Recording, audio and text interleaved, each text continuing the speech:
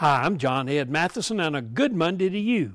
Pastor Jeremiah Elijah preached on Sunday at his church in Durham, North Carolina. He was returning home about 2 a.m. and was asleep in the car. His driver noticed that flames were coming from the motor. He awakened the pastor, and they both got out safely.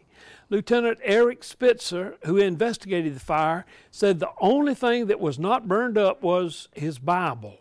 It was unharmed.